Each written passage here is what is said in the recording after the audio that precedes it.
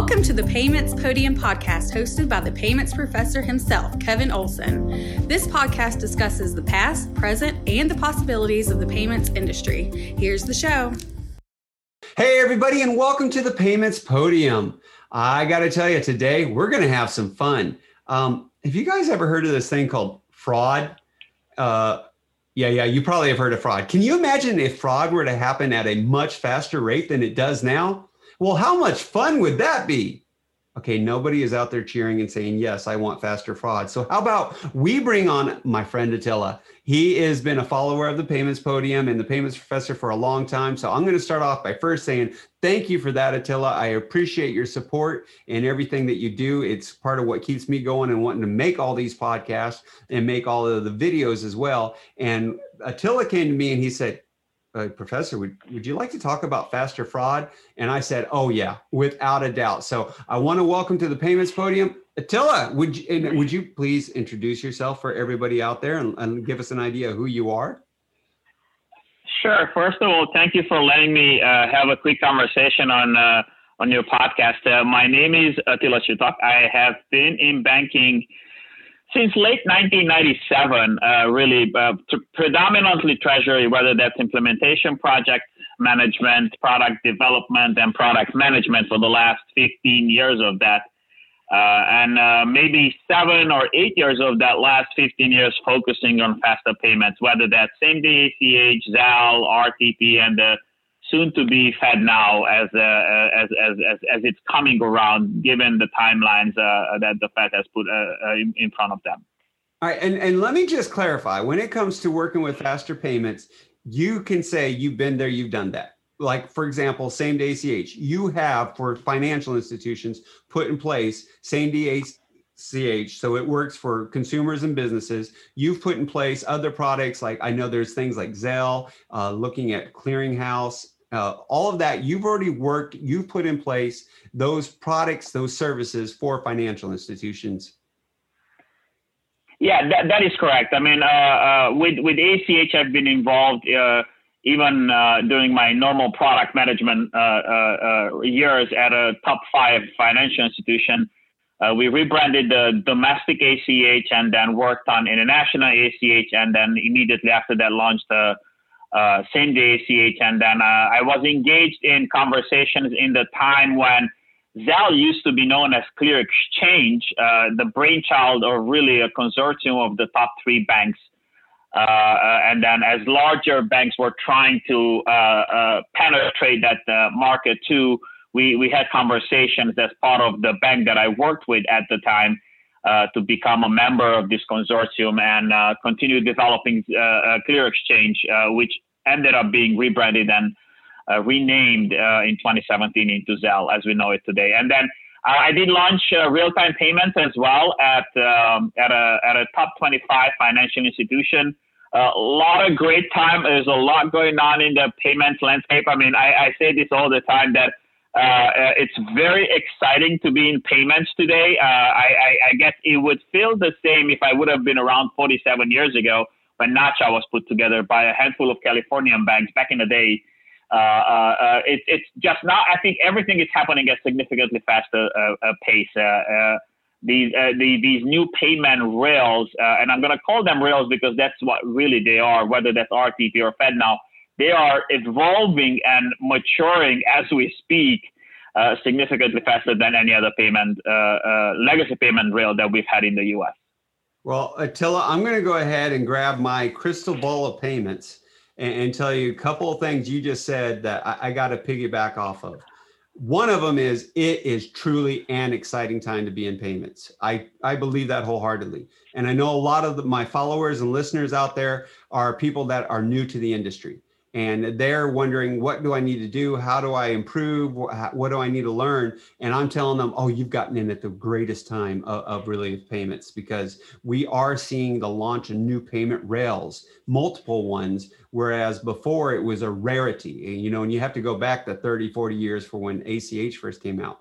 Something else you said that I got a feeling is going to blow up my inbox is that you have implemented these different services like Zelle and like RTP. And one of the things I get a lot of questions about is, what do I need to do to start an RTP program? What should I be considering? What needs to be in place? So that might be a conversation we have in the future here at some point in time. And what we are going to discuss today, and I hope everybody's ready for that though, is because of somebody who has implemented these, because of somebody who has worked with these, you and I have had a lot of discussions about the fraud that comes with it. So is that something that if somebody is implementing these programs, they need to be aware of, that there's going to be fraud that comes along with it, right? Yeah, definitely. I mean, I'm going to be brutally honest. Whether it's a legacy payment platform or a new emerging payment platform that a bank or a fintech implements or launches, you will have these rough individual entities out there. They are going to try to break your system. That's their job, if you will. Unfortunately, I even hate to say that, but they are trying to be a step ahead of the fintech and the financial sector. And banks, you have to be worried about. I mean, you have to have a very robust fraud monitoring system. You have to have your appropriate risk controls in place. Whether you have an emerging payment already in production, or you're thinking to going down that path. With your legacy payment platforms, every financial institution has your KYC, AML, and OFAC processes in place. You're going to have to tie those down even further, because those behave in a non-24/7, 365 environment. These legacy payment platforms are necessary. I'm not saying that they are prone to fraud, but fraud doesn't necessarily happen right after a bank closes. With emerging payments, fraud can happen anytime. The network is on all the time, whether that's RTP or, and I say can potentially happen. I want to emphasize that, whether that's RTP, FedNow, or even Zelle. Zelle is a payment channel, really, if you look at it. But as a bank, you have to be on your best behavior and have the appropriate tools and processes in place in order to try to be ahead of whatever potential fraud happens, or be as reactive to it as you possibly can as it's happening. You know, something else that is really in there too, when you mentioned fraud, it's going to happen wherever money is involved, is one of the things I've always said. It doesn't matter at the payment channel. And yes, these are people that it is their job. And I've said that to groups and they're like, no. And yes, it is. And in our country and in other countries, there are people who just focus on committing fraud online, and that's all they do. And some of them actually go to offices and work together with others to be able to do that. That's the part that is like, you got to be kidding. And no, that's actually for real. Now, I know when it comes to fraud too, in fact, I've had some people on before that have talked, like Pam Rodriguez talked about risk controls. Recently just did a session with Nancy McKenzie that hasn't even gone live yet about friendly fraud. But can we start looking really at I don't know if it's new fraud, but let's look at the new emerging payments, the faster fraud, and what's actually happening there. What are the things that, maybe this was a surprise, I didn't see it coming, or you better expect this type of fraud to happen within that channel? Yeah, and I'll bring it up. I'll bring up Zelle, because that's a new emerging payment channel that has taken on the country since 2017. And really, Zelle, if you look at its basic standard level, I, as a consumer, don't need to use a bank-branded Zelle. If, let's say, my bank doesn't have Zelle branded, I can still use Zelle as a platform to pay you $50 back for last night's dinner. All I need to do, I need to register my profile on the Zelle platform, use my bank-provided DDA debit card, and then within 24 to 48 hours after I get approved, I can send you that $50 electronically via Zelle. Now, the problem with that scenario, and if your financial institution is not Zelle enabled, you will get the funds. The funds is going to ride the debit card rail. What the problem that we are facing with this particular payment channel that a lot of banks didn't necessarily pay as much attention to it in the beginning when it was happening, is that the fraudster is out there and looking for ways to commit fraud. One way is for these fraudsters to buy these bins up, these debit card bins on the dark web, where they practically have access to my debit card number, your debit card number. If it gets stolen that way, the fraudster takes that debit card number, registers a profile with the Zelle network, a different profile, attaches the debit card to it. He gets approved. He or she gets approved. And then once that approval comes back, he or she moves the money out of my account within a span of an hour or even less. So, and by the time I find out about that transaction fraud happened on my account, it's too late. The money is gone. He moved around the country a couple of times, a couple of different banks. So the problem that we have. Steps, right? It is simple now. And I do want to say I'm a Zelle user. I've used Zelle many, many times. I still use it on a regular basis. But if I got this right, the way it happened is the fraudster is not going in through their bank account. They're not going in through their credit union or their bank website. They're actually going more to the app stores. And from the app stores, they're getting the Zelle app and they're downloading it. And then they're using what would be maybe compromised account numbers and debit card numbers, legitimate ones that they purchase from the legal dark web. They then register with the app and that purchase compromised card information to put it on Zelle. Once they're approved, which there's an approval process, and Zelle's very good about a lot of their security controls. And once it's gone through that process, they then start pushing the funds out of that account, the funds for the number they purchased, right? They actually push that money out because Zelle is, and most of our faster payments programs are credit push only, which people tell me there can't be any fraud with that. But you're telling me, yes, you can, because if they've compromised the account number, maybe not the actual account itself on the website, but the account number through the app, they're able to still go in and push all that money out, right?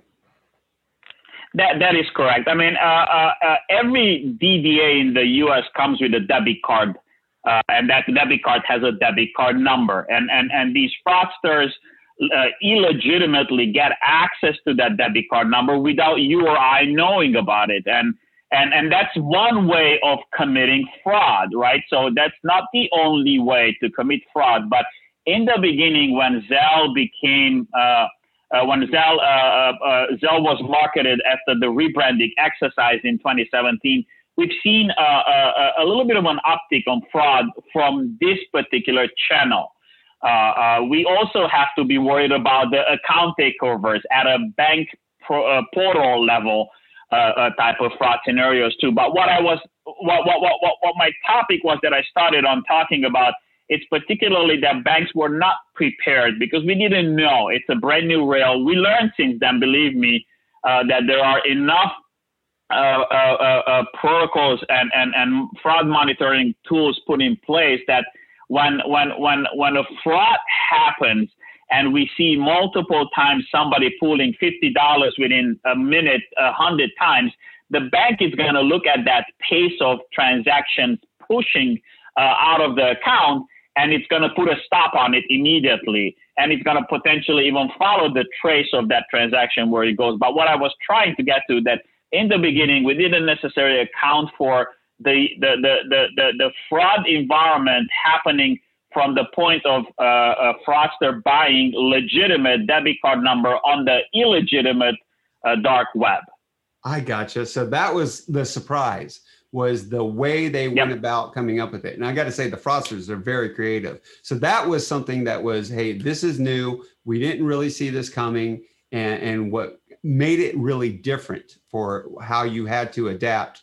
And I love hearing too that you were able to adapt, you were able to figure out what they were doing, and then you were able to put controls in place. Because that is really our key to almost every fraud scheme, is once we figure out what's happening, how it's happening, then we can do something about it. So it almost goes back to an earlier statement. You said that you have to be reactive sometimes. You know, you'll be proactive when you know what's going to happen, but you're reactive until you know what is happening. That's correct. All right. Anything else to add to that particular type? Yeah. So obviously, as more banks, one of the reasons why this fraud use case has happened in the past, because banks have not launched Zelle on their own and not had didn't have as much visibility into what a user was doing behind the scenes using bank provided services like a DDA with a debit card. So what banks are doing now, that banks are launching and becoming part of the Zelle network. I think we are up to 700 plus banks now, if not more, and there is more and more coming every single week that are on board. But what that allows, it allows to minimize the fraud that happens in the card space, in the debit card space, because what banks are doing are telling the user that, hey, since I am a Zelle-enabled bank today, I want you to download my Zelle, my bank-branded Zelle, instead of using the Zelle application off the App Store, and register through me so I can follow and monitor and put in the appropriate risk controls behind, so I can stop the fraud and not potentially, but even get in front of the fraudster and catch them before they even try to make a transaction, execute a fraudulent transaction. So by going through the bank app or the credit union supplied app, you actually give another layer, if not multiple layers of security that would be in place. So you're saying and encouraging people that should be the route if you're a consumer wanting to use this, or if you're a financial institution wanting to offer it, that should be the route that you have everybody take. Am I getting that right? Yeah, that is perfectly correct. Yeah. Okay. Yeah, I got to agree with that too, because I would add to it, by going through the app, you have access to so many other features and services that you may need. Like, I know I sometimes need to check to make sure, do I have enough money in this account to send the money out that I want to send, which also brings up the question too, do you put controls in place? Because it is a credit push system. Some people have told me that, well, I want to be able to send more than what they have in the account. And some people told me, no, we only allow for them to send what's in the account. And then there's also the question of limits, because you mentioned earlier, if you're seeing, every minute $50 going out, that's a red flag. Well, what is your answer to that limit control, the volume controls? What should they be considering or looking at? So the network itself, the Zelle network, doesn't have an outgoing per transaction threshold in place. They are letting the banks put the appropriate risk controls in place in order to minimize fraud, right? So if I'm a new user with a new bank and I'm using their bank branded Zelle platform, because there's not enough historical data in between me and the bank whose bank platform I'm trying to use, the bank is going to restrict how much money it's going to allow me to send using this channel or Zelle. So it could be potentially that in the beginning, I'm only going to be allowed to send $100 per transaction per day. Or if I have a more lengthier relationship with the bank and I have trust that I built with that bank as a user, I can send up to $2,000, $2,500 per transaction per day using that rail. So banks are, because you are bringing this transaction into the bank environment, you are able to add multiple layers of not just risk monitoring, fraud monitoring, but managing how much money a user can send into its network, lowering the exposure the bank has to, as well as your losses that you could potentially get to. Well, I got to say, I personally experienced that one right there, the different tiers and the different amounts of what can be sent. And it was really interesting because it hit me at Christmas. And it hit me also with my son's mother. We've had cases with, we share custody of my son and having to exchange funds back and forth. And she was away this past fall, and she needed to send some money to me. And she went in, she's like, what's the best way to do it? She named a lot of the non-banking apps. And I was like, no, let's not use those. And then she said, well, how can I do it within the bank? And I said, let's do it via Zelle. And she's like, okay, well, they won't let me, her particular bank said, well, I went and I signed up, but I can't do it till tomorrow. I was like, that's fine. Send it tomorrow. Then she goes in to send it tomorrow. She goes, okay, well, it won't let me send that much. And it's like, well, that's okay. Send what you can. And she did, ended up sending payments for like 3 days. And then a month goes around and she needed to send it again. And she's like, okay, they're still limiting it, how much I can send. Then another month went around, she needed to send again. And she was able to finally do it all in one time then. And for myself, same thing happened at Christmas. I actually found out I had a limit on an account I've used for a couple of years on Zelle, and had to call up, a niece and say, look, your Christmas is coming, just not today, because I've exceeded the limit. So I thought that was great. And I got to say, I wasn't sure if there was a limit with one of the financial institutions I was doing. So that brings up the question too, with that particular, and I did this through several different of my accounts. With that particular one, I had no idea I had a limit till I hit it. So when it gave me a message saying you have met your limit for the particular time period. So I want to dig a little deeper on setting the limits. Do you set a per transaction limit, or just say, hey, you can have all your limit in a single transaction? Do you set a limit per transaction and then an overall limit? And do you set it by time? I mean, what do you think is the most effective? Because like I said, in this case, I hit my overall limit and I hit it for a time period. I actually had to wait a long time period before I could have the ability to send my own credit money out too. So that was kind of weird to me. But I want to hear your opinions on, if we go a little deeper on setting those limits, what's it look like? So every bank is going to apply the best scenario, the best solution for their client base. There are banks that apply on a day, they apply daily limits. On the top of, they have a weekly limit. So if I've been banking with the same bank for the last 10, 15 years, and I have a lengthy relationship with my bank, they know historically that I'm credit worthy, I'm trustworthy.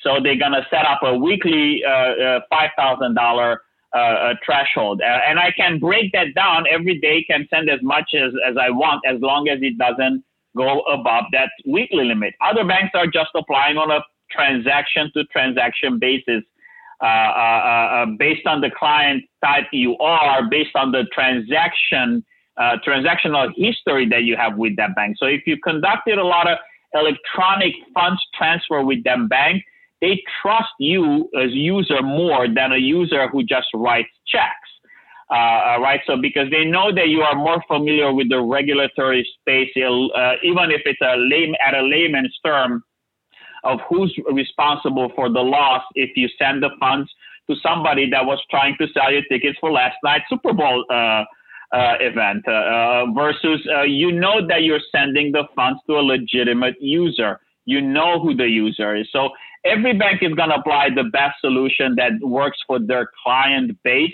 And it's also based on the risk appetite that they have as a financial institution. But there has been so much. I mean, what I want to get away with, the positive out of this, is that everybody learns so much in such a short amount of time.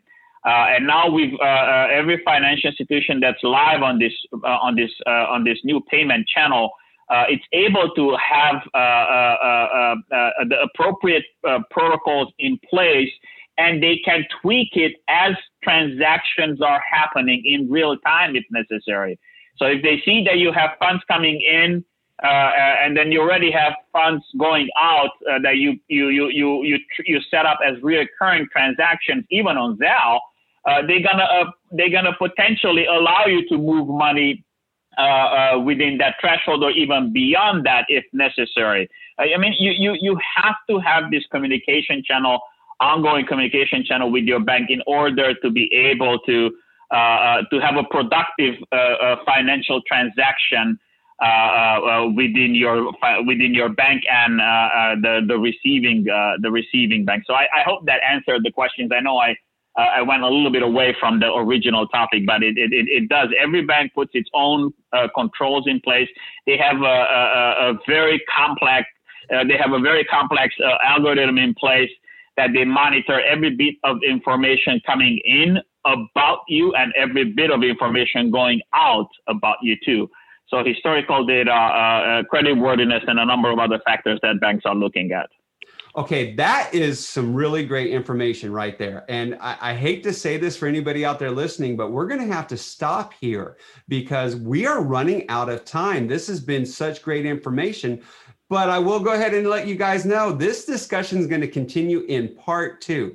I am Kevin Olsen. I'm the Payments Professor, and I look forward to having you guys, hearing from you in your comments. And, if you're enjoying this topic, make sure you leave a comment or make sure that you email me, kevin@paymentsprofessor.com. If there's somebody you would like to have on the Payments Podium, if there's a video or a topic you'd like to have addressed either on YouTube or on the Payments Podium, again, make sure you leave comments, make sure that you send something to me, kevin@paymentsprofessor.com. But for now, class dismissed. Thank you for listening to the Payments Podium podcast. Check back every Thursday for a conversation with the Payments Professor. This podcast is hosted and produced by Kevin Olsen and edited by Sam Sue Smith. See you on Thursday.